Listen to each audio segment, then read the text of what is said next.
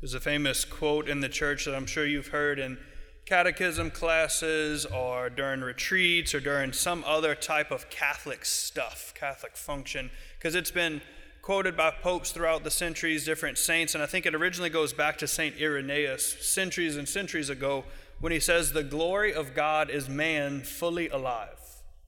The glory of God Almighty is man being fully alive.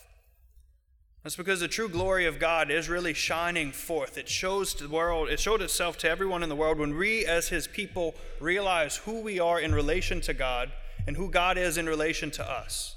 It's that old adage of we have to know who we are and whose we are. The fullness of who we are when we truly live that glorifies God. Think about it in maybe other terms. Think of Christmas morning when the parents are sitting back with these grins on their faces because they see their children just tearing into whatever gifts that they got that Santa left or they pulled from under the tree.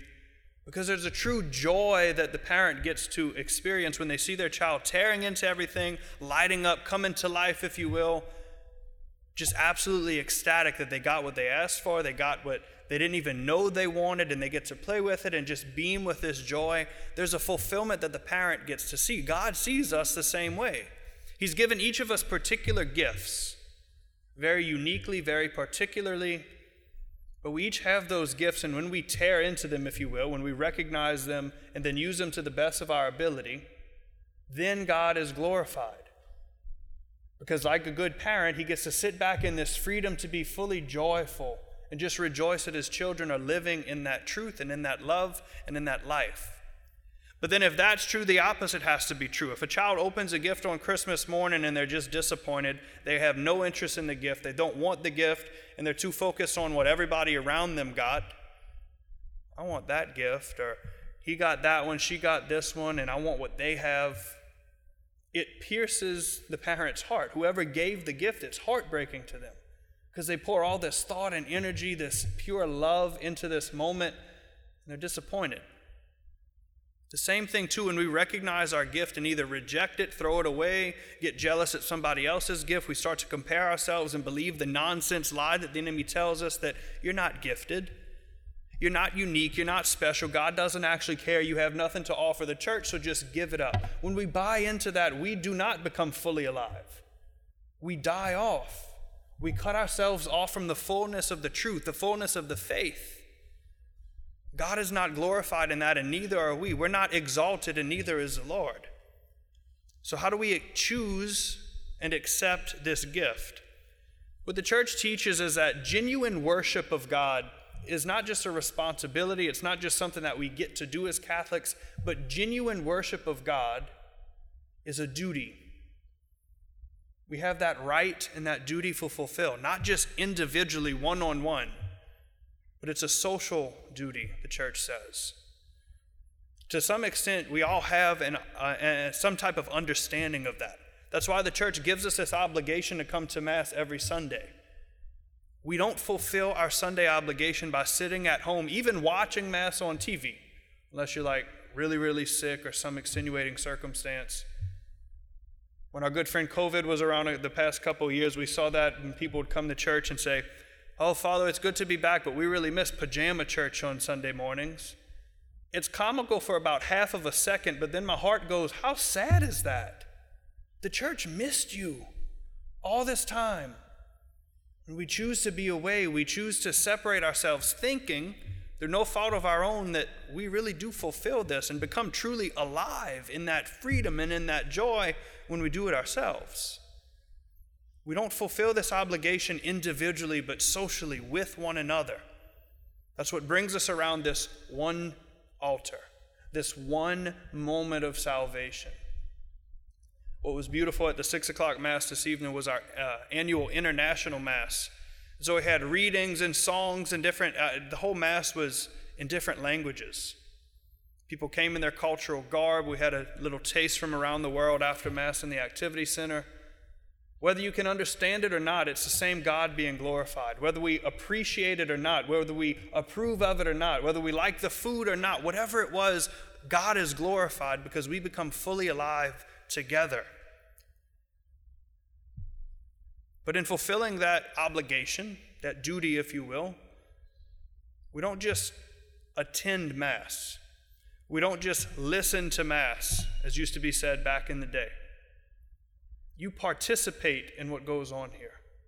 And that's more than just sitting and standing and kneeling and participating in the Catholic aerobics that we like to do. It's more than just opening the hymnal and singing along. It's more than just responding to the prayers. It's more than just listening to the readings. You get to unite your heart with the heart of our Lord Jesus. You get that gift that the Father offers you to be one with his Son in this moment of the Eucharist. You get to be vivified, if you will, re-enlivened by the Holy Spirit. It is a gift from God Almighty for you to be here. So thank you for being here. Thank you for accepting that gift, but let this not be the one and done moment. Let this begin to flow out into every aspect of your life. Because you go through the readings this Sunday, and they all say one of two things, if not both: light and glory.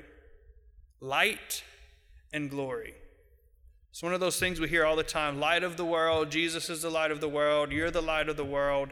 And yes, that's true, but it starts to lose its meaning. I was talking to somebody the other day, and they said, you know how when you just say a word over and over and over in your head, then it just like becomes nonsense and it loses its meaning, and you start to wonder, how did we even come up with that word? Christianity is full of all of those.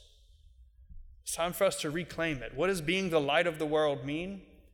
Recognizing what gift you have that helps dispel the darkness out in the world.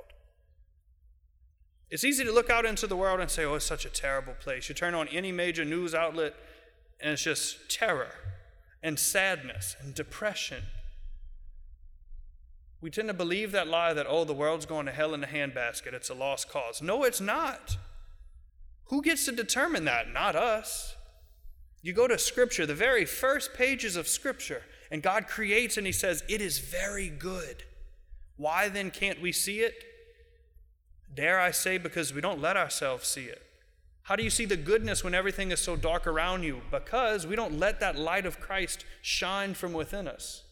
We don't fulfill that duty to enliven ourselves, to let the truth of who God is speak through us and speak in us and bring us back to this fullness of life. We have a role in that.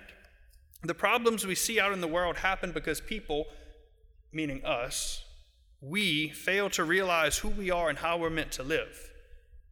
Think about it. Could you imagine what the church, what the world, what Christ the King, what LSU, what Baton Rouge would look like if each and every person in this church really did get in touch with what my gift is, what your gift is? Most of the time it's plural, your gifts. Oh, but Father, I don't know if I really have any. That's a lie. You do. God does not make junk. God does not create trash. You are unique and you are beautiful and you are cherished and you have something to offer the world. The church has a place for you. What is it? What do you have to glorify the Lord by becoming fully alive in? Whatever that gift is, recognize it and then earnestly pray to the Lord, help me to see. What is my gift? How do I bring it to light? How do I serve you? How do I love you? How do I give that to my brothers and sisters? Because when you fully become alive in that giftedness that you are, in the life that Jesus Christ has to offer you, I promise you, somebody somewhere is going to benefit, and they're going to be drawn to you. That's what light does. There's an old story that when John Paul II was visiting somewhere, there's this gigantic arena full of youth. It was maybe a World Youth Day. And then as the enemy would have it, in the middle of his talk, working up to the big climax, and everybody's just totally zoned in, the power goes out. So with thousands and thousands of people in this arena, it is pitch black. You could hear a pin drop. Until somebody down on stage lit one little light, one little flame, and the room came to life. Because then another person lit one, and then another person, and another person. If that doesn't demonstrate the light of Christ Jesus piercing the darkness through each and every one of us, I don't know what does. If you want to get an idea for that, come to the Easter Vigil in just a couple months. See what it's like to have the darkness truly pierced by the risen Lord. See what it's like to have your heart come fully alive with the life of the church, the sacraments, the readings, the songs, everything that we do. Let yourself come to life, because that is how we glorify God. That is how the Father is praised, the Son is honored, and the Spirit is given his freedom to come down upon us and to re-enliven us. When that happens, hearts are directed to him. Eyes look to him. Souls turn to God. And we get a play in that. We get a role in that. Realize what it is the Lord that calls you to. What it is that he calls you to. Because the role of changing the world, solving problems, evangelizing, it's not for somebody else to do. The role of illuminating the world is not for somebody else to do. The role of saving souls is not for somebody else. It's for you and me and each and every one of us. When we allow ourselves to come fully alive, yes, the Father is glorified because souls return to him. That's how he is revealed to the world again and again as the Lord of Lords, the author of life, the giver of all gifts. And if that's how he's revealed to the world, what darkness could remain? What sin could stay? What enemy could stand? Jesus has already won, and he invites us into that victory.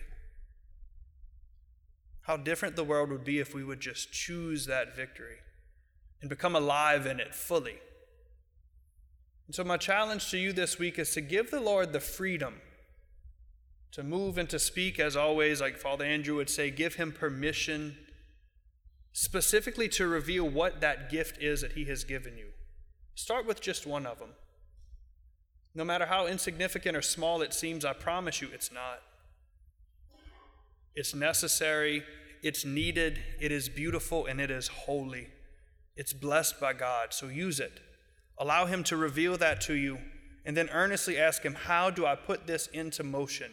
We can't hope to do that for ourselves or by ourselves. You have the church to help, you have the scriptures, but turn to the Lord. Let the light of Christ pierce that darkness that feels like it surrounds you, and come to life in him. Because then you're exalted because he is. Then you come to life because he is. Then you are glorified because the Father is. Whatever you do, let it be for the glory of God. Because as Jesus says today in the gospel, you are the light of the world. Your light must, not should or could or I hope it does, your light must, he says, shine forth for the nations. Let it be for the glory of God, that they may see your good works, and together, as the church, in all of our giftedness, we illumine the world and glorify God our Father. Thank you for listening. The ministry here at CTK is made possible through our generous donors and golden givers. If you would like to learn more or partner with Christ the King on LSU's campus, please visit ctklsu.org.